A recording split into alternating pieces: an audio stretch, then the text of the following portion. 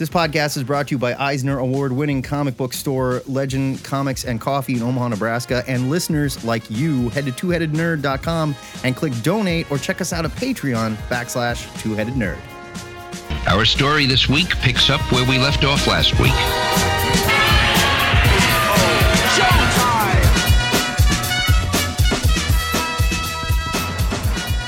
Broadcasting from the Ziggurat at Omaha, deep below the metro area, it is our pleasure to welcome you to episode 636 of the Two-Headed Nerd Comic Book Podcast. My name is Matt Baum, and I will be your head number one this week.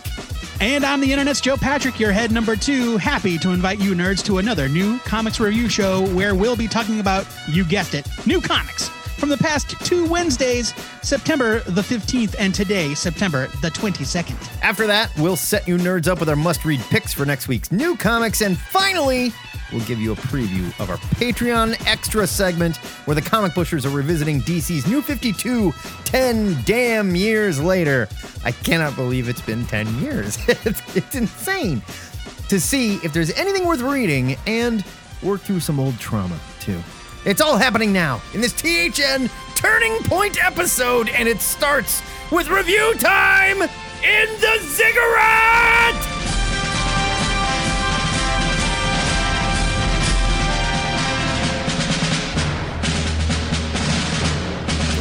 It's a Turning Point episode for It's the a wall milestone. crawler. It's a milestone. Okay. Just stick with the brand. It's a milestone episode. We got a pile of new comics to review, kiddies, and it's crawling with monkeys from space, Thanos' family reunions, dead Doctors Strange, and... Wait, this can't be right. Onslaught is back? Matt, why don't you get us started while I look into this? Just in time, too. Yeah, it's true. Starting off with last week, I'm going to lead us off with Eternals, Thanos Rises. Number 1 from Marvel. It cost $3.99. It was written by Kieran Gillen with art by Dustin Weaver. Here's your solicit. Eternals are created, not born. They have families, but their families make no new children. It's simply not what Eternals do. Some of them thought they could find a way to change that and believed it would be for the best. They were terribly, terribly wrong. First of all, if you don't like the text pages in the X-Books, let me stop you right here. There's a lot to read, and it's not the kind of extra material added to the X titles. It's important plot explanation and background. And I thought it was very solid, too. Gillen is playing on the rules of the Eternals and their purpose. The old guard, of course, doesn't want to change anything, and the new wants to explore the idea of having children. As you can tell by the solicit, that doesn't go well, but there is much more going on here. Dustin Weaver is channeling his inner Kirby with some of the best eye-popping art I have seen from the guy. He's been doing some cover work at Marvel recently, but we haven't seen him on interior pencils for quite a while, and wow, is it nice to have him back. I don't know enough about Thanos' origin to say that this is a major change or something new, but it felt very new. It was heartbreaking and terrifying, just the way the Mad Titan's origin should read. Gillen is killing it on the Eternals right now. I'm giving this a buy it. Yeah, I thought this was a lot of fun. It's also just buck wild, crazy, go nuts, bonkers. Oh, yeah. And like, so I have not been reading Gillen's Eternals, and I would not say that it's necessarily required reading. It probably would help some, but this is a flashback story. Regarding Thanos' origin, we know a lot of it already in terms of like who his parents were, who his brother is, that sort of thing. The fact that like his birth drove his mom insane and all that stuff. Like Jason Aaron did that Thanos. I want to say it was Thanos Rising with an ING at the end a few years back at Marvel. Yes. And that was all about like young Thanos. Like that was the journey of young Thanos. This is more about Thanos's baby daddy and baby mama, and their role within the Eternals as a culture. Yeah, this is the special hug that made Thanos. Right, and also like the schism. Like, well, hey, have you ever wondered why some Eternals live on Titan and some live on Earth? This is why. There you go. And I think it's pronounced schism. I'm pretty sure. Well, it's a like l'chaim, like schism. And so I don't know, but all of this stuff here, like from the solicit about how Eternals are all born in a lab, like I didn't know any of that. As far as I ever knew, like Thanos was mentors, was Mentor's son and Eros' brother made the old-fashioned way. And he was, but that's not how Eternals normally get down. Yeah, and I think therein lies the issue. Yes. And so it was a really interesting way to kind of massage whatever new ideas Gillen was adding into whatever was already established by Kirby and future writers, Jason Aaron, whoever else touched the Eternals, like in the pages of Avengers and things like that. Right. And I thought it was a blast. The art was stunning. It made my eyeballs bleed. Yeah. You know, like crap. if you stare at it for too long, I think you start to see things that aren't there. Totally. So be careful. There's like a panel where they have a meeting on a molecule. Molecule. Yeah. It's like, I don't know. Like, why? Nuts. I don't know why. Why would you need to do that? But there you are. Well, they were being quiet. They were being secretive. They didn't want anyone to know. Hush, So, hush. Yeah, I guess so. This is a buy it. It was a ton of fun. It's just really wild, crazy inventiveness. Do and I you liked it a lot. think any of this bleeds into the MCU Eternals movie? I don't know, because right? I don't know if they're going to tie Thanos into the Eternals. I don't either. I had literally not thought of it until this moment, that I'm not sure if they're going to link Eternals with Thanos. How can they not, right? Well, sure, right. Like, he is the mad, he's Right?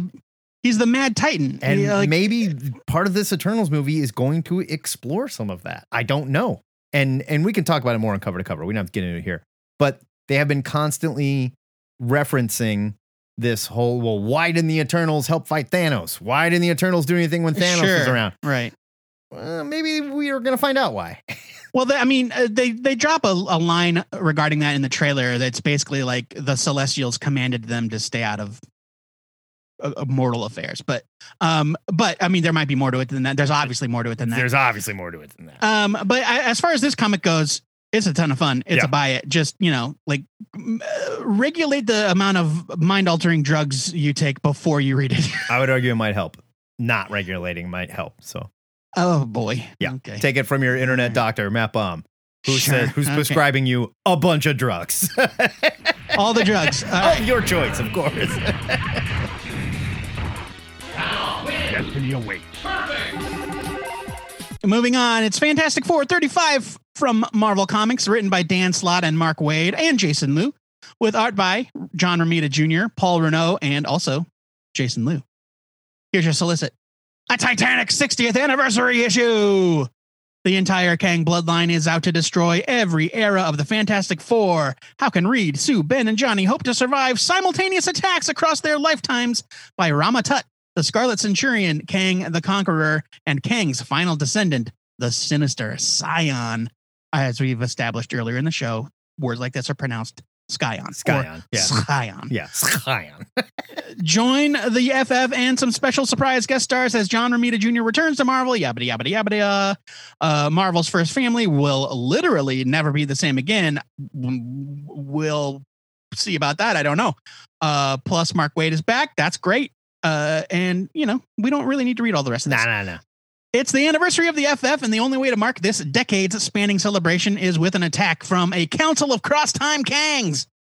This group of descendants are after the final creation of their ancestor, Nathaniel Richards, R.I.P., a MacGuffin of unknown value and power.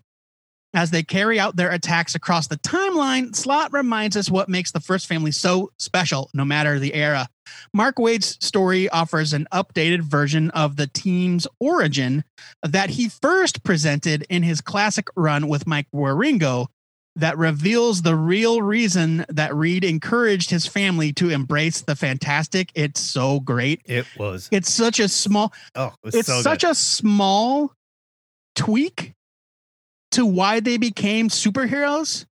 And it makes perfect sense. And it's just a genius move by Waid. And I'm glad to see him revisit it here. I've said it 1,000 times. I'll say it again. John Romita Jr. is one of the best artists in the business, and his work is either elevated or tanked by the inking. It's true. Nothing but respect for the great Klaus Janson, who has done many iconic things. But he has never been a good fit for John Romita Jr. I'm sorry. Klaus Janson's only sin when inking John Romita Jr. is being John Romita Jr.'s good friend. That's his only sin. I think that might be true. They just like working together. And I feel like John Romita Jr. is not dumb. He has to look at some of this stuff and be like, ugh, That's not so great, but God, I don't know, man. Klaus is such a nice guy. I'm not going to say anything. I think that John Romita Jr. is. I think that his penciling style is very, very loose. I do too. And so, if an inker is not like really skilled at embellishment, yeah, the inker has to make a lot of choices. I think. And he's used to that and fine with it. Right. But if you have an inker that just plays it straight, like this is what John put on the page, then you're going to get stuff that looks incomplete. You're going to get gorillas that look like dogs or Sasquatches or whatever. And John Romita Jr. is going to be like, I didn't draw that. Sure. The good 5 inkers. Too. It's a really good out, The 5 inkers with Romita on this epic story deliver truly stunning work, from the constantly shifting landscape of the time stream. It's like the no-scape or the nowhere-scape or something like that. Something like that. To the grandeur of Ramatut's Citadel, to Romita's classic chunky designs. Everything is so blocky. I love it. Yeah. Paul Renault's art on Mark Waid's backup story has a beautiful, timeless quality that's very fitting for the occasion. And on top of all that, friend of the show, pitiful human lizard creator Jason Liu gives readers a really wonderful and inventive 2-page story that almost reads like a mini choose your own adventure. It was so fun. That guy's not here without us, right? He's not here without us. I think it's safe to say that without the 2-headed nerd talking about Jason Liu on 2 or 3 occasions, he would not be drawing Fantastic Four. Absolutely. Right now. Mark Waid doesn't know who he is. Dan Slott doesn't know who he is. Yep. No question. Yep. It's like we're waiting for our big cut of that royalty check, bud. Dan Slott follows us on Twitter, by the way. So there's truth to this, okay? I'm just saying. There's absolutely no truth to this. Zero truth. That's how it works. We've made no secret of the fact that this run of FF get famous, you come to the ziggurat, you take your top off, and things happen for you, okay? Show us the goods, Lou. Show us the goods, Lou. We'll make you famous. We've made no secret of the fact that this run of FF hasn't really hooked us, but Dan Slott and company have delivered an anniversary issue truly befitting the world's greatest comic magazine. Fantastic Four 35 gets a huge buy it. I think I'm back in with this issue. I'm gonna keep reading for a while, and I really loved it. Okay, so I'm gonna borrow an idiom from a friend of mine's dad who's a real asshole. But what's this wee shit? You got a turd in your pocket? Because I got back on Dan Slott's Fantastic Four a while ago. And don't give me that shit. We both read the beginning of this run. Go to the tape. Go to the tape. I agree with you. Didn't start great. Got great later. Definitely. But I've been reading it for a while. There's nothing I'm going to say that's going to add to what you said. This is just great. It's a really, really good Fantastic Four anniversary issue. I'm not sure why 35 is a big, important number, but they're celebrating like 80 years of Fantastic Four. It's the 60th anniversary. Or 60th year. So pardon me, 60 years. It's the 60th. Yeah, this we is all know the I month can't do Fantastic math. Four number That's 1 not- was released. It's not my forte. That's not my forte. See what I did there? No, but this is great. And Slott has got a really firm hold of where he's going with this. I think this whole thing with the Reckoning War, is that right? Is that what it's called? That they're building towards, it's all here. There's a reason why we're doing this. I love that Mark Waid came back and did this. And God damn it, Jason Liu, you sweet little guy. Good for you, man. I'm so happy for him. I know. I'm so happy for the guy. I don't think this is the first thing he's done either for Marvel, but like I was really it's the first thing we've pleasantly noticed. surprised to see his name. The Fantastic Four never expected to be menaced again by Claw. Jumping to DC, we're talking about last week's I Am Batman, #1 from DC. It's $3.99. I don't love the title. It's weird. It was written by John Ridley with art by Olivier Coipel. Here's your solicit. Pay close attention here, okay? In the throes of future state, the streets of Gotham City cry for justice, and Jace Fox answers the call. With a new and improved Batsuit, Jace hits the streets to inspire and protect, ... as he follows the trail of the voice of misinformation and violence, the anarchistic anti-Oracle. Now that doesn't happen here, so let's just take that off the board. Can the new Dark Knight... I mean, it's getting there. We're going to get there. I suppose. Can the new Dark Knight counterbalance their plan to inspire armed rebellion in the citizens of Gotham? Can one man inspire a city? I admit, I have no idea how the timeline for Future State works. And while the solicit says this comic takes place in the, quote, throes of Future State, the story talks about elements of Fear State Alpha, too. Also, This is now the third Jace Fox series. So if you want to keep up with how he got here, you've got some reading to do, and you'll still be confused. None of that is this comic's fault, though. And once I let go of my continuity wonk, when the hell does this take place thing, I really liked Jace as Batman. It doesn't hurt that Coipel and colorist Alex Sinclair have produced a gorgeous, textured piece of comic book art that is almost too amazing to look at in some panels. There's one panel where Jace is racing away on a motorcycle into the neon lights of Gotham, and the cape is whipping behind him, and it is just amazing. I typically don't like an armored bat suit, but god damn, these guys make it look good. Now, don't get too attached to this art team, though, as Steven Segovia takes over art duties next issue. I love Segovia, but this book looked so good. It just seems like a shame to switch it up at this point.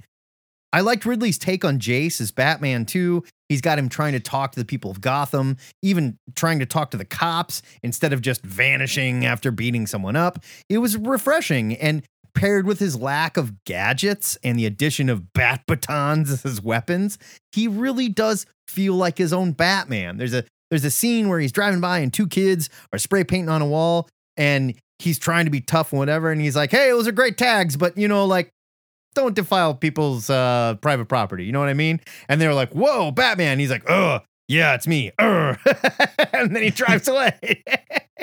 If you can get past where this fits in with the confusing world of Future State, there is a very good comic here. The confusion with timing as far as when this takes place, an art switch with issue 2, and the fact that this is Jace's third #1 is a little worrisome for fans of the character, though. It's hard enough to get people to try any new comic, let alone one starring an Afro-American Batman. This one just happens to be written by an Oscar-nominated filmmaker, and muddying the waters with this Future State stunt certainly isn't going to help this issue out. I'm giving it a buy it, but it is a buy it in spite of what DC is doing right now. Well, I mean, yeah, right. You've got to kind of separate the quality of the work from the marketing of the work. Totally. And but that said, this is also part of a larger tapestry. And like you said, this is the second or third thing to star Jace Fox in such a way that it is very confusing where it fits in. Right. Now, like Matt and I, if you could see the thought process of Matt and I communicating last night. Oh my God. Via text message, trying to figure out, second guessing ourselves, going back and like, I think it's you're 11 wrong. o'clock No, I think at I'm night.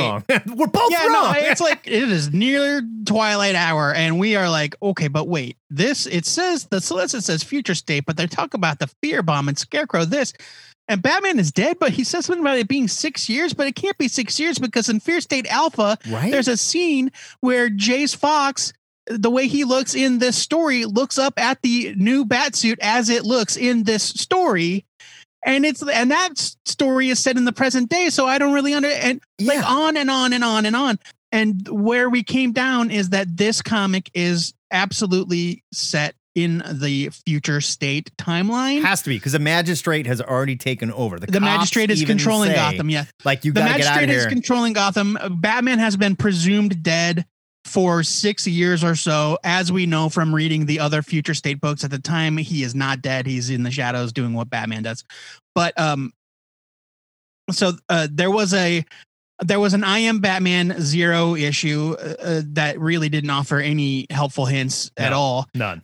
There was also a 12-part digital first series called The Next Batman, which is also a terrible title. Yeah. Where it's all about Tim Fox, he then called Tim, training with Katana and some other dude, and then this guy Vol, who is his Oracle basically, or his Lucius, is from that series, and that's all Future State stuff. And if you've never read any of it, you won't know who the hell Vol is. You won't know why Tim is now called Jace. You won't know why he's mad at his dad. You won't have the slightest clue. And I get that, and we talked about this too. That I get that DC wants to tell disparate stories right now that are just good stories, period. And that's fine. This, they have laid out, no, this is part of this Future State fear state continuity. This and is all the Bat books are being pulled into this shit. It's Yes. happening through everything right now. Right. We are trying to read this by your rules, DC, and it seems Yeah. like there are none. It's not It's making true. sense. Yeah, no, it's true. It's true. And I agree. The book is gorgeous. Olivier Coipel, the art, that guy. God swear to damn, God. just gets better, Like- right? Yes. And it's funny. He the first time we ever saw his work was at DC, where he came on, he kicked down the doors of the Legion of Superheroes books and did that 4-part crossover that set up Legion Lost with Abnett and Lanning. He's only in the 15 years or so since then, he has become a phenomenal superstar talent. And to see him here in a book where I am wondering to myself, should I even bother reading this? Yeah. Is an insane proposition to And me. again, Like not this book's fault. but it's not this book's fault, but also I have to review it based on whether or not I can enjoy the book on its own merits. That's fair. And if I am completely confused as to how we got here or where we're going or how it ties into what's going on in the other Batman books, that's a tough sell for me. So I'm giving it a skim it just based on that. The comic book itself is good. The writing is good. The art is good. But for me as a reader, I was just like puzzled the entire time. For those keeping score, this is the opposite of what normally happens, where I complain about something that's happening in a larger universe, and Joe Patrick screams, "That's not this book's fault." So, Well, we're not talking about Spider-Man swinging by and seeing Asgard in the sky. We're I get talking it. about the Batman books. I get it. This is my final review from last week. It's Primordial #1 from Image Comics. It's written by Jeff Lemire with art by Andrea Sorrentino. Here's your solicit. Mind-bending sci-fi collides with Cold War thriller in this 6-issue miniseries by the best-selling and Eisner-winning creative team behind Gideon Falls. In 1957, the USSR launched the dog Laika into Earth's orbit. 2 years later, the USA responded with 2 monkeys, Abel and Baker. These animals never returned, but unbeknownst to everyone, they did not die in orbit. They were taken, and now they are coming home. Another week, another mind-bending tale from the labyrinthian mind of Jeff Lemire. Yes, that's a word. Spell check did not correct it. You said mine This twice time- too. This time, he's back with his Gideon Falls collaborator, Andrea Sorrentino, and a story rooted in real-world-ish Cold War intrigue. This is a slightly different world history where the U.S. and Russia discovered something so disturbing after their earliest launches that they both shuttered their space programs permanently. Unfortunately for sad bastard scientist Donald Pembroke, he's stumbled onto what should have been left forgotten. That's really all I want to say about the details of the story, which steamrolls into trippy conspiracy brought to life by Sorrentino's art. His page layouts, especially the way he punctuates something seemingly innocuous, like a single reading on a graph, are incredible and dizzying in the best way. He definitely leans on the photorealism in the beginning, but his grainy shapes on the page add to the sense that we're seeing this on like a yellowing government file or an old film reel.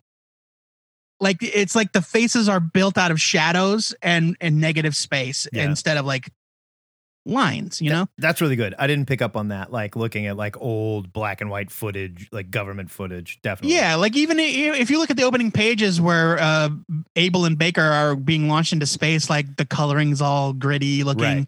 Then there is a complete stylistic shift on the last few pages that knocked my socks off. Yeah. Primordial #1 is another brilliant entry in Lemire and Sorrentino's body of work. I'm already hooked, huge by it. Yeah, I can't even talk about my favorite part of the book with the art switch because it's spoiler territory. But in the beginning of this, I was looking at it and I went, "Oh man, that's too bad," because I really liked like the art style that Sorrentino used in Gideon Falls, which was just beautiful, and I guess I wanted more of that. But then as the story progressed, I went, "Oh, I see what you're doing." Yeah, he's doing it. He's doing something. Yeah. Yeah. So it's definitely thought out. It's not just photo referencing. It's very cool. It's super creepy. Perfect story for Lemire. I can't wait to see how fucking weird this gets. And there was like some homage stuff to like old 70s record covers that I love and whatnot. Yeah, right. Yeah, this is just cool as hell. It's a huge book. Let's jump into this week with Aquaman becoming number 1 from DC. It was $3.99. This was written by Brandon Thomas. And I apologize for this, Diego. I really do. With art by Diego Olortegui. I'm going with that. Olortegui. Not your fault, our dumb fault. Again, we apologize. Here's your solicit. Jackson Hyde finally has it all. Mentors who support him, a community that loves him, an honest relationship with his mother, cute new guy in Amnesty Bay who's caught his eye, and access to Aquaman's private training facility in Atlantis. Well, he had it all. Until that training facility and half the Atlantean palace got blown to Kingdom Come with Jackson in them. I think you should just say inside. Now Jackson stands accused of wrecking the life he worked so hard to build. Aqualad's gonna need all of his skills, wit, and cunning just to prove his own innocence, let alone graduate from sidekick to Aquaman. While Future State might be confusing bat readers, it doesn't seem to be affecting any other books, namely this Jackson Hyde title. I bring it up because the last time we saw Jackson, he was Aquaman in Future State, and Joe and I both really enjoyed that series. The same writer is here, but the tone of the book seems to have shifted to a more younger audience vibe, I guess, which is fine. I get it. He's younger here, but it was a noticeable change. I like how Thomas writes Jackson as a character that's involved in Atlantean drama, but prefers to spend his time on shore with the Titans and helping people. There was a scene with a bank robber that shoots a guy that I thought came off as a little tonally awkward, but I liked how Thomas shows Jackson's compassion, which probably comes from his relationship with his human mother, by talking to one of the victims afterward. That's not to say that it's out of character for Arthur Aquaman, but it's certainly not something you see in his book very often. The art fits the tone of the script very well. It has a cartoonish look that, again, pushed the young audience feel for me, but Olortegui has some solid detail and shows a lot of promise here. It kind of gave me a Tom Grummett feel, but not the Tom Grummett that drives me crazy where he's drawing everyone as a baby. This is a little lighter in tone than I expected, and that's fine, but I was much more impressed with both the story and the art of Future State Aquaman than with this. That said, I'm glad Thomas chose to dodge the mess that I Am Batman fell into by trying to return to Future State. I'm giving this a strong skim it. See, this is where, again, we're back to you and I butting heads over the way the story's presented. You thought it was more of a young reader's kind of presentation. And while I don't necessarily disagree, this is a book about a teen hero. But Teen Titans type books don't shy away from real stakes. Like, yes, it was a virtual training session, but the issue starts with Jackson surrounded by like the corpses of the Justice League. Like they're like their eyes are bulging out, they're bloodied, like they're dead. Sure. And while that scene where the person gets shot at the bank robbery, it's bad, but we don't know what happened. We don't know if the guy died. All we know is that a guy got shot in front of a woman who was terrified, and Jackson took the time to like be with her and calm her down and stay with her until she was no longer scared. Yeah, I like and that. I thought that went miles towards establishing his character as a hero and a person. We don't have to have the fight that we had in our text conversation because I changed my review after looking at it again. I just thought it was a little awkward. That's all. When you've got like Titans Titans together, there might be a dead guy on the ground. Hooray! They don't know that. They're not there. They're watching the news. They're waiting for him to update them. They don't know there's a potentially dead guy on the ground. They're just happy for their friend that he beat up a bad guy. Got it. So and while you say you changed your review, the rating is still the same. Yeah, your opinions are all still the same. I was much more harsh in my first review where I was like, what? Yeah, no, I don't get that at all. Like I thought this was great. I thought the art was fantastic. There are a couple like it's a little it's pretty cartoony, which I like. But there are a couple of panels where I was very impressed by the draftsmanship of the art. The first one is where Jackson kind of like erupts from the water as he's leaving Atlantis and going to Amnesty Bay. I thought that panel was stunning. There's another one, very innocuous later on, or a few pages later, where his mom, he's with his mom in the diner, and she's got her face in her hand with this look on her face, like, yeah, right. And it's such a well drawn expression that I had to stop and look at it. I was like, man, that's really well done. So I was impressed by this. I don't know anything about Jack. Like, DC has been trying to make Jackson Hyde a major character since Brightest Day. Right. So we're talking 10 plus years here. And to be fair, he was not this character and during Brightest Day, though. I mean, like, it was just he was slightly different. He was a new character. Well, sure. Right. I mean, this is the same character, but different. And the only thing I really know about Jackson Hyde is how he was portrayed on the Young Justice cartoon. And it was nothing like either version of this character. No, he was kind of a jerk on that, honestly. I mean, he was very, he was not a jerk. He was just like, he was all business, you know, like kind of, and so I don't know. Like, I thought this was great. I think this version of Aqualad is charming. I'm not sure why DC is doing all of this future stuff when they told us they weren't. They were like, 5G. Just kidding. We're not doing 5G. Except now that we're doing what would have been 5G. We're getting future Batman. We're getting future Aquaman. There's a really larger conversation we need to have on cover to cover about this, probably. Yeah. Yes. But as far as this book's concerned, this was a buy it for me. I thought it was charming and beautifully drawn. Everything is awesome. Everything is cool when you live in the sea. My first book from this Wednesday, that's today, you guys, is Frontiersman #1 from Image Comics. It's written by Patrick Kindlon with art by Marco Ferrari. Here's your solicit. Patience, conviction, revenge. Team Patrick Kindlon and Marco Ferrari reunite for an all-new ongoing series at Image. Classic Green Arrow style adventure blends with the thoughtfulness of Concrete in a superhero odyssey for mature but uncynical readers. Frontiersman is coaxed out of retirement by an environmentalist group, only to find that being a spokesperson makes him a target for old and new enemies alike. For the superhero reader looking for more. As a cynical reader, I give it a leave it. Like, what is this uncynical reader shit? I don't get that. And you know what? This actually delivered for me on the claim we teased them for last week. This did read like an older, more jaded Ollie Queen. Oh, totally. Content to live out his days in solitude in the Redwoods forest. But the world he once fought so passionately for isn't ready to let him go. I was really impressed with the script from Patrick Kindlon. His dialogue is smart, compelling, conscientious, and even funny at times. I would plunk down hard-earned cash to read the adventures of a character named Dr. Crawpappy. Oh, yeah. And it was like, oh, Crawpappy got his doctorate? That's so great. Yeah, they just like mentioned it. He didn't go to Crawpappy medical school for 8 years just to be called Mr. He was Crawpappy. Dr. Crawpappy, but he never had his doctorate. Now he actually got it. Right. I enjoyed seeing Frontiersman's crisis of conscience as he spoke with friends and struggled to decide whether or not he should come out of retirement for yet another cause. I was blown away by Marco Ferrari's art. Yeah. While his faces did get a little weird at times, like they kind of he had this tendency in a few panels to devolve into this like manga or anime style, like chibi deformed, like big eyes and bulging. Like, not that bad. I wouldn't go that far. Not all the way there, but kind of there.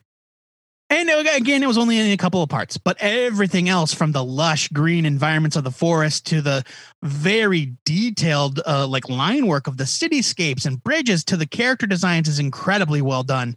I actually said whoa out loud when I saw the splash page that introduces us to the title character where he comes out of nowhere to smash a robot. Yeah. While he's towered over by these huge redwoods and sunlight's pouring through it's beautiful.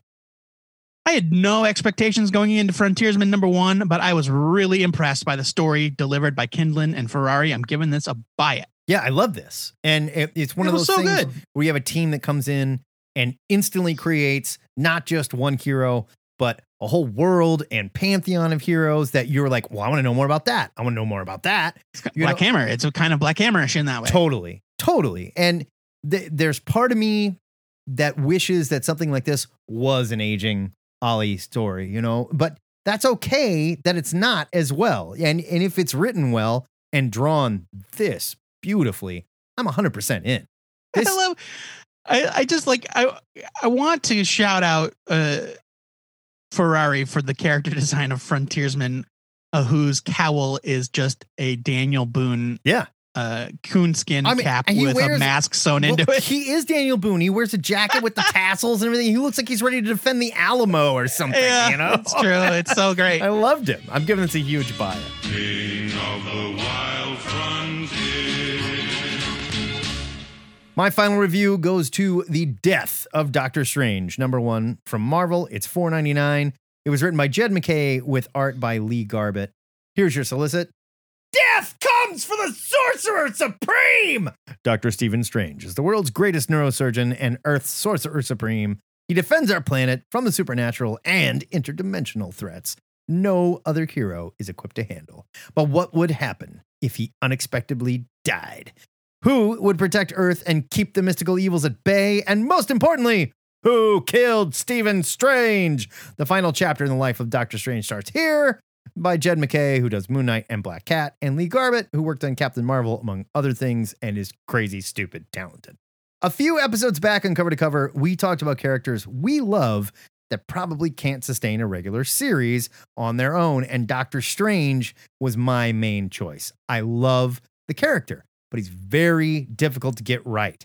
The good news is, Jed MacKay not only understands the character, he's here to have fun with the Sorcerer Supreme. The story picks up after the last Strange series and the status quo. Stephen is a surgeon again. MacKay plays off that idea really, really well. I might argue better than Wade did in that last series. He's also still teaching at Strange Academy, which is another book that I need to catch up on. There's a mystery set up here, and obviously it's who killed Doc Strange, but the real fun is in just reading MacKay's take on Stephen. He's still cocky as hell, but he's also happy. And he admits that he carries himself in a way that the public expects the Sorcerer Supreme to present himself. And it's not always fun. He's tired sometimes, but gotta be Doctor Strange, you know? Lee Garbett is wonderful here, as usual, and his realism and thin, detailed line art gets better every time I see it. Garbett gets to draw just about every magical character you can think of, including one that I love so much that has not been around in Doctor Strange for way too long, goddammit. Who? Clea. Oh, Clea. I love Clea. And it is obvious that he is having just as much fun as MacKay. This is exactly the kind of story we need for Doctor Strange, with a fantastic setup and one of the best last pages I've seen in quite a while. I didn't know there was going to be 10 tie-ins to this story. And neither this did I. wasn't ending until next January. But so far, The Death of Doctor Strange is off to an amazing start. Huge buy it here. Yeah, I thought this was really great. I haven't been reading Strange Academy, but this made me want to go back. Doctor Strange is a character that I do think can support a solo series, but I'm just really bad at staying caught up. Every time somebody comes in with a new idea, it seems like a breath of fresh air. Like when Jason Aaron wrote him as like kind of depowered, and he had to rely more on artifacts and weapons because he had given up some of his power or whatever. Or with Mark Waid, where he was like, I made a deal with a demon and now I'm a surgeon again, you know? And we get a little bit of that here as well. And this was such a fun spin on that, very referential to like the Silver Age version of the character in a way that I at first really laughed at and then did not see coming. Yeah. And the art is wonderful. MacKay has a great grasp on Stephen Strange as a character. I loved the scene where he's just chilling at home. He's got his feet soaking in a bath of some sort of, he said it's Epsom salts. Bullshit. There were tentacles coming out of it. Well, of course, he's Doctor Strange. Sure. And, you know, there's a knock at the door and he goes to the door and he's like, all right, Stephen, the Sorcerer Supreme can't be tired. The Sorcerer Supreme has to be put together. Right. You know, put your game face on, and he does the thing and becomes Doctor Strange. That was such a great scene to show you that, hey, Doctor Strange is just a guy, okay? Yeah. Yes, absolutely buy this. I am on board for at least the main series. I don't know what the tie-ins are, but I'm going to read the main series for sure. Strange. Stanley Kubrick might have pioneered this effect in 2001: A Space Odyssey, but only Doctor Strange dared bring it to television. You should learn. And finally, it's X-Men: The Onslaught Revelation, #1 from Marvel. It's written by Cy Spurrier with art by Bob Quinn. Here's your solicit. You have strayed from the way of X. The onslaught is upon you. Bullet, the X-Men's greatest foe, mutant kind's primal evil, slithers in the minds of its most senior leaders. Gross. Bullet, the kids whisper of the Crucible. A party to end all parties. A party to end everything. It's dumb. Bullet. Dumb name. Sorry. The seals are broken. The trumpets have sounded. Only a small band of eccentric mutants can hope to break the fall. Bullet. Can Nightcrawler light the spark that will drive out the shadows? ... Or will Krakoa slip into the abyss? ... What I didn't realize when I picked this is that the Onslaught Revelation is essentially Way of X #6, which put me in a tough spot since I never read #2 through 5. I did. Luckily- You didn't know this. No, I didn't. Okay. Luckily, I had some extra time on my hands this week, and I did my due diligence to get caught up. I enjoyed the struggle of Nightcrawler's philosophical journey through the new mutant paradigm, only to discover that there truly is something sinister at work on Krakoa. Without spoiling any specific details, all of those fishy feelings about the resurrection protocols and how certain mutants have been acting were totally legit, as the psychic parasite onslaught has been running amok in the minds of the reborn. While this is certainly an X-Men adventure, Spurrier's story is heavy on character work with lesser used or brand new characters, which I am always on board for. And we get some excellent dialogue from favorites like Dr. Nemesis. In the end, we're left with the promise of a new team title that will fill a specific niche in the same way X Factor has. And based on the lineup, I can't wait to read it. It's got a lot of my favorites in it. Bob Quinn's art is maybe not what you'd expect in a conventional X-Men story, but when was the last time we had one of those? His exaggerated style really fits a story with Nightcrawler at the heart and Legion's patchwork mind as the setting. I can't really say that this merited a separately titled issue with a price hike, but that's marketing for you. The Onslaught Revelation is a great end to the Way of X and a bridge to whatever comes next. I liked this a lot. I'm giving it a buy it. Okay, I don't disagree. This was a very good way to end the Way of X. There's no reason why it could not have been Way of X #6. I will definitely say that. And I'll bet at one point it was. And they decided, no, let's blow it up into this other thing. I did not love Bob Quinn's art here. I thought it got a little out of control here and there. It's not terrible by any means. When you're doing like this astral, projection, psychic stuff going on, like you need someone that can really nail it. And I just don't, he may have been a little out of his depth in some of it is all I'm saying. I thought he nailed it. Like, what didn't he nail about it? I didn't love some of it. I thought some of it looked kind of silly, quite honestly. I really liked the story. Plane, bro. I thought like this was some of the best Fabian Cortez stuff I've ever read because otherwise that character because Fabian Cortez sucks. Is just an asshole. And this is him realizing it. And there was sort of a comeuppance there. That was really nice. It seems like this Onslaught story and the idea of the resurrection protocols being polluted is very cool. And I get it, but it's also very isolated to this book. Like we're looking at Onslaught as though he should be a bigger deal than he is in this. And I think that that's the marketing's fault, not the story's fault, because I don't think Onslaught was ever the point. I don't disagree because this is, I would have to spoil it to say what it really is, but it's maybe not the Onslaught that they led on in the solicit. I'll say that. Well, right. Yes. No, I certainly. Yeah, for sure. I'll say that. And again, that's an I Am Batman situation where it's like, you have no idea what the hell's going on because not this book's fault. By any means. There's nothing in here that other than like if you haven't read the solicit, like I know they're online, but how many comic fans just read the solicits? Well, regardless as opposed to like buying them, like if you don't know what Way of X is, why would you even know what was going on in this at all? Sure, no, totally, and that's not fair to anybody that picks this up because it doesn't say Way of X, Onslaughts, whatever. There's nothing to let you know. Oh, you needed to read fucking 5 issues before this, just like you said. That's Marvel's fault.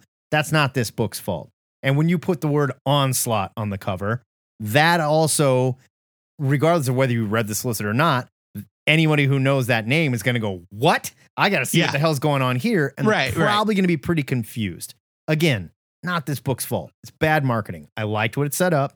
I liked the story. I very much enjoyed Simon Spurrier's Way of X. I think this is just a little bit of a mess, and it comes down to a marketing thing. I'm giving it a buy it as an end to that series.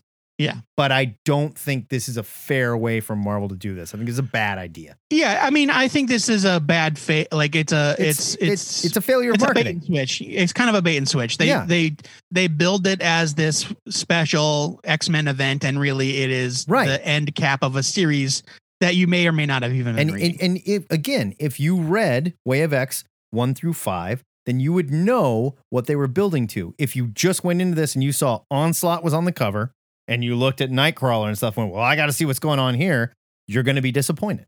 You just are, because you don't know what's going on. And that's not this book's fault. Totally agree. 100%.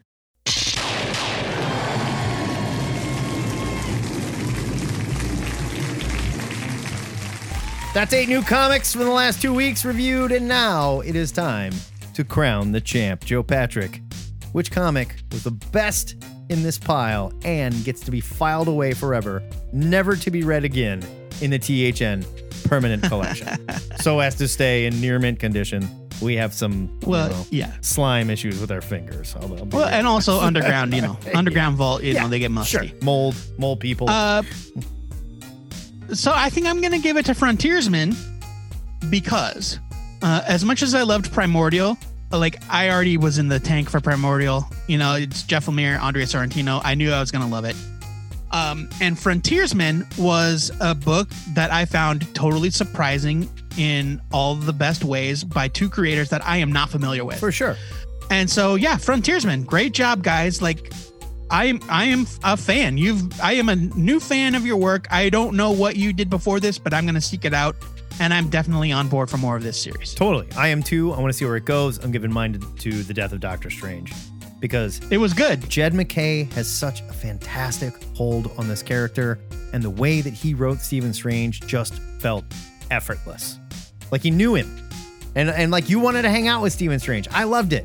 Him and Bats, the ghost dog, getting up and going for a walk in the morning. Like, loved it. It was just great. I got to see where this goes. Death of Doctor Strange gets it.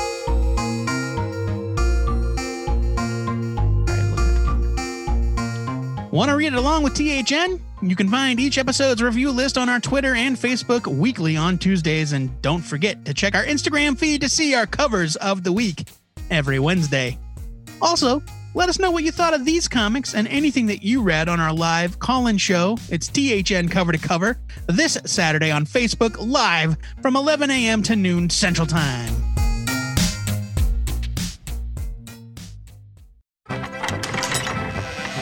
It's late September, and that means it's Oktoberfest in the Ziggurat. So, we're celebrating the THN Sanctum Sanctorum, wearing our lederhosen, sipping a stinky brown German beer, and crushing sausages and kraut while we talk about our must-read picks for next week. Joe Patrick, pass me the mustard and tell these nerds what they need to pick up next week.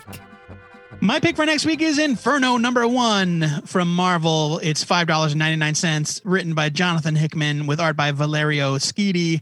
This kind of explains why Valerio Schiti was not drawing The Trial of Magneto. It's because they were like, oh, no, we need you to draw this much more important event. Okay. Here's your solicit.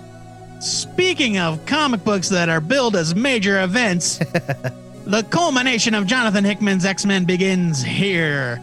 There will be an island, not the first, but the last, ... Promises were made and broken. The rulers of Krakoa have been playing a dangerous game with a dangerous woman, and they are about to see how badly that can burn them. Mastermind of the X-Men, Jonathan Hickman. I'm sorry, it's pronounced Jonathan. Jonathan Hickman brings his plans to a head, joined by an incredible lineup of artists, including Valerio Schiti. I just said that, guys. Yeah, come on. As one woman follows through on her promise to burn the nation of Krakoa to the ground. Mystique, get your groove back, girl. Yeah. Do it. She deserves to. They've been such a jerk to her. I know. I'm ready for it now. I'm like rooting for Mystique to fuck this up. And like and now he's got like Professor X and Magneto have like this built-in excuse like oh Onslaught. I'm so sorry. We weren't in our right minds. Fuck off. My pick for next week is Turbo Kid, Apple's Lost Adventure, number 1 of 2 from Behemoth Comics. It's $3.99. I hope we can get a copy of this. This is written by Anouk Whistle and Various, with art by Jake. Okay, Jake Dion. Why not? The cult movie Turbo Kid is turning into a franchise with a sequel film in development, a video game, and now with this comic written by the directors and drawn by the storyboard artist of the movie. In this first issue, the Turbo Rider faces the robot war, and Apple discovers a path that leads to the Kid, a path full of blood, gore, fights, synth music, and of course, BMX!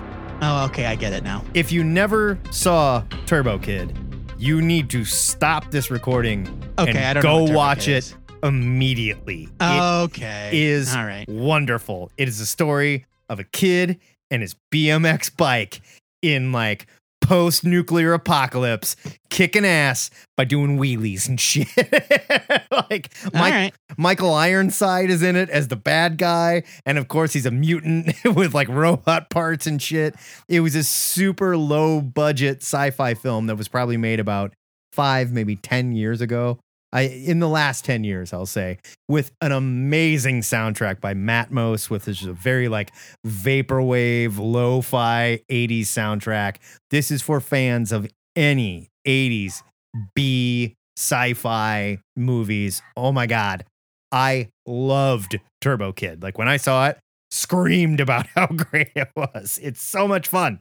I can't wait to read this comic, written by the director, drawn by the storyboard artist, and I can't wait for more Turbo Kid. It is so great. I'll have to check it out for sure. It's wonderful. The THN trade of the week goes to Underground. It's a trade paperback from Oni Press. It's $19.99, written by Jeff Parker, with art by Steve Lieber. And here's your solicit. Park Ranger and avid caver Wesley Fisher is on a one-woman mission to stop Stillwater Cave from being turned into a tourist trap. But public opinion is not on her side. When violent locals begin blasting in the cave, Wes and a fellow ranger investigate. A confrontation between both parties spirals into a deadly chase, forcing the two rangers to flee deep beneath the Kentucky mountains. First to escape pursuers, and then the most deadliest threat, the cave itself. That's right, they said the most deadliest. It's better than mostest deadliest. Mostest deadly. This is back in print after years, featuring a new cover and design with art by Steve Lieber, who you may know now from Superman's pal Jimmy Olsen. He also drew Whiteout. Greg Rucka's Whiteout, and Jeff Parker, who we love from stuff like Agents of Atlas, X-Men First Class. He did a lot of the Adam West Batman 66 comics. Love that guy. They uphold the adventure genre with a thriller that digs deep into the abyss. We love both these guys. Super excited to read this. We do, yeah. And I remember it when Underground came out. Like the trade came out in like 2010, so years ago. And so the issues came out even before that. And so it's been out of print for a long time. And it's good that these guys are getting back on the stands. It's that they're two great creators. And Jeff Parker, I miss reading that guy's stuff, man. Yeah, both these dudes need to be way more famous. It's bullshit. Be sure to pre-order these comics if you're looking for a quality read. And next week, be sure to tune in for our Take a Look. It's in a book review of Jeff Smith's Tukey, which was just successfully funded on Kickstarter and coming very soon. So head to Cartoon Books and pre-order that shit. It's going to be awesome. This is Jeff Smith, who did Bone. We're super excited to read it. Our buddy Wooly Toots is going to join us for this one. It's going to be a good time. A good Toots time, you might say. A good Toots time.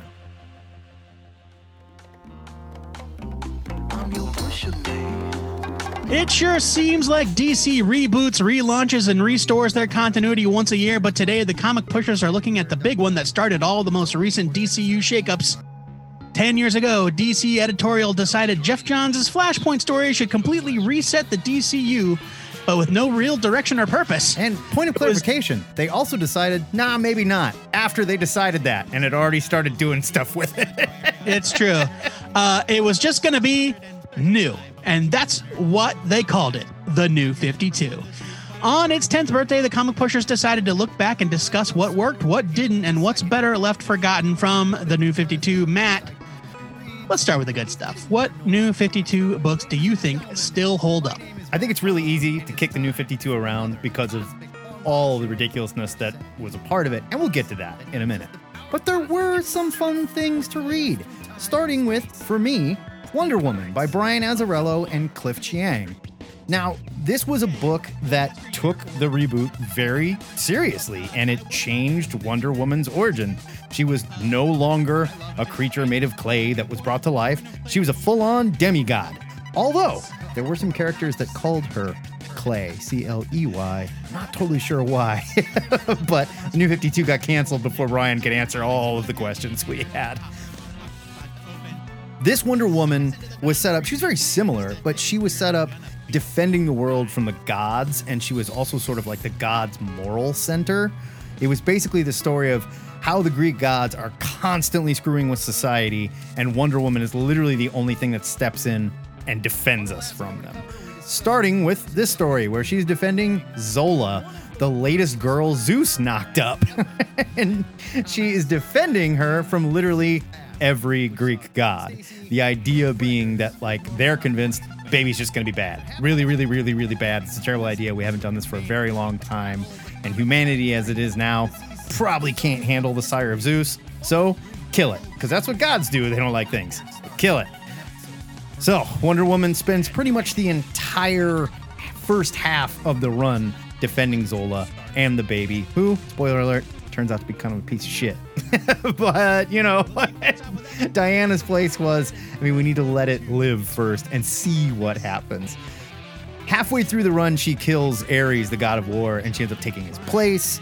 She becomes the god of war, but she sort of uses her point of view to set it up as, yes, she is the god of war and has those powers, but sometimes that most powerful thing is to back off, to submit, to say, maybe war is not the answer here. Like, Azzarello is very good with Diana's voice. War, huh?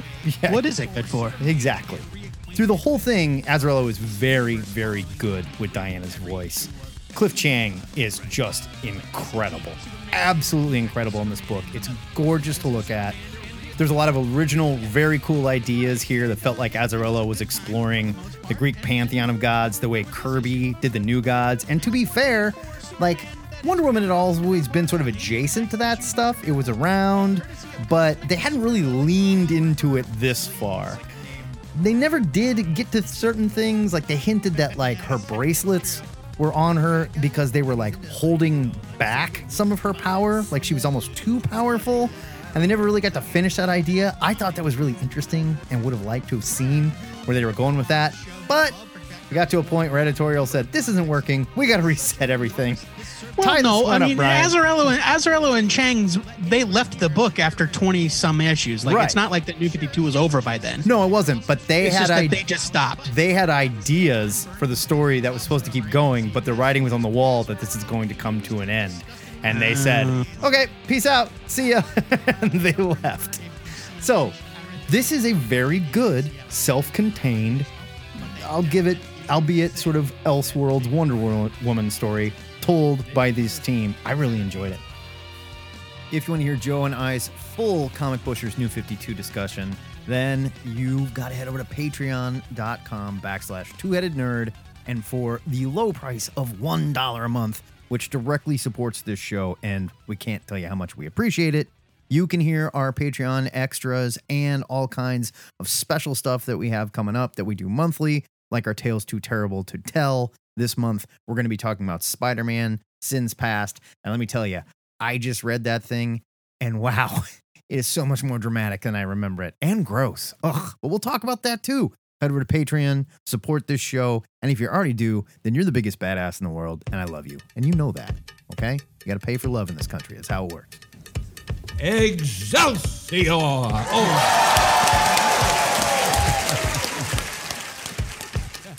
That is it for THN 636. And next week is another Cosmic Long Box episode where we rap about classic comics with a theme, and this time it's trapped in a suit. Now, what does that mean? Joe Patrick, lay it out for him. So it's a character that is trapped in a costume they can't take off, a suit of armor, a containment suit. Their skin's been covered in something they can't remove. Basically, as a result of whatever happened to them to turn them into a superhero or a villain, they are stuck that way and can't get out. They can't take a shower, basically. I love it. If you want to rap about this week's episode... Don't ask them how they go to the bathroom. Just don't do it. You don't want to know. You don't want to know. When the human bomb goes to the bathroom, bad shit happens. If you want to rap about this week's episode or any of the weekly nerdy news we're following, hit us up live on our call-in show. We call it THN, cover to cover. We do it every Saturday. What time does it happen, Matt? It happens at 11 Central Standard Time. Where do we go check this out? Well, I'm glad you asked. It's hosted on our Facebook page. And don't forget about... Do I even need to be here? No, don't worry. The audience doesn't either. I just do this all the time. And don't forget about our question of the week. You've had 2 weeks to think about it. No excuses, That's right. you jerks. This week's question was submitted. It was by me, but it was a team effort. Now that we've had a decade to simmer on the New 52 reboot, which titles were your favorites, and which ones totally missed the mark? And do you think the relaunch was a good move for DC in the long run? That's the part of the question that Matt and I are going to focus on because you already heard our opinions in this episode about the individual titles. Well, we dig pretty deep into it in our Patreon extra as well. But you know, also like if you're not going to hear this week's installment, this week's segment in the main show, we're definitely going to talk about whether or not the New 52 was a good thing or a bad thing, and if DC's better for having done it. Spoilers, they couldn't have been worse. Yeah, probably not, right? Probably not. It started a cascading effect, I'll say that. It really did. Now, please do keep your own question of the week suggestions coming. They can be submitted a variety of ways, most notably through email, Twitter, Facebook, the THN voicemail hotline, which is 402-819-4894. We love that. We'll play it on the show. It's awesome. That's right. If you call the hotline and give us your question on the show or on the voicemail or in MP3 form, we will use your own voice as the question. It will be your chance to be a part of the show. That's right. Fart noises and all. Just ask Jimmy Randall. He calls us in farts like it's almost true. And we love him for it. We do. You'll notice that I did not mention the THN forums. It's because I think the sun is setting on the THN forums. So you know, maybe find a different way to get those to me. Email works as well. I think the sun is set on forums circa 2010. Yes, you're probably right. You can join us via Zoom on Saturday by clicking the link in the Facebook Live video chat. And if you can't be there live, shoot an MP3 to twoheadednerd@gmail.com or leave a message at the hotline. As I said, we will make you internet famous. And as I also said, you can use that to answer the question of the week. Give us your thoughts about anything you want to talk about on Cover to Cover, or submit your own question of the week suggestion or comic pusher suggestion or ask a nerd question. Yeah. It's for anything. Anything goes. It's for you. Use it. And pro tip, if you're going to jump into our Zoom, use your name. Doesn't have to be your full name or whatever. But if you come in with like a name like CSSJSSSS, whatever, I know you're just trying to get in here to show somebody your dick, and we're not going to let you on the air. So use your name. All right. And Zach Hollowell, we know your name. We still don't want to see your dick. Well, we've seen it, and we're just bored of it at this point. Right. You've seen it once, you've seen it all. If you're new to the show and you're sick to death of listening to these two dicks, I assure you, it's only because you haven't heard enough. The good news is you can hear the entire run of THN in our digital long box archive. You can find that at twoheadednerd.com. So much cool shit there, you guys. But hosting that many episodes, it ain't cheap. So we want to thank donors like the GOAT, Mr. Patrick Gautier. He has the most important sounding last name we have on this damn show, right? I have to say that that's probably true. He sounds important. He sounds like French royalty or some shit. Gautier. Or he sounds like a famous designer of some kind. And the French are a little upset with us right now. There was like a nuclear sub deal. It didn't go down so well, and Biden looks mad about it. So, you know, thank you for continuing your patronage, sir. We're all Well, on he's the same not team. actually French. You know, I think he's As Canadian. far as I'm concerned, he is. Okay. Okay, there you go. And that's what we're best at, assuming your nationality. Yeah, we're really good at that. And the pronunciation of your and name. mispronouncing with no your actual name. Knowledge. With no actual knowledge. Again, it's part of the joke. We are the dummies, Yeah. not you. We're bad at it. This is not like you're foreign. Yeah, like if it's your first day here and you're offended by anything you heard, you're supposed to be, because we're idiots. That's our brand. Before we go, our weekly shout out goes to our pal Chase Magnet. Not only does Chase do a lot to help the show behind the scenes, but 18 years after falling in love with comics through John Ostrander's Suicide Squad, Chase was able to have the writer join his classroom as a speaker to educate and inspire the next generation of creative writers. Word to you, Chase. The world of education is lucky to have you. That is so awesome. That is super cool. Until next time, true believers, remember to pre-order your comics or your retailer just might scramble the continuity so bad that you couldn't follow it if you fucking wanted to. This is the Two-Headed Nerd signing off. But first, your onomatopoeia of the week. I already gave up on following our continuity. Hello, this is Baal from Earth 27 calling with your onomatopoeia of the week. Your onomatopoeia of the week is Scrunch, scrunch. Scrunch, scrunch. is the sound of Matter Eater Lad eating Superman's hand from Matter Eater Lad eats the DC Universe #1 published by DC Comics in the Earth Prime year 2022. If our space-time coordinates are not currently aligned, it is possible that this onomatopoeia is a spoiler for a comic that has yet to be published on Earth Prime. My emotional sensitivity subroutine indicates that there is a 90% probability that I should apologize for this. However, my interest in your emotional state is limited, and I am not going to. That is all.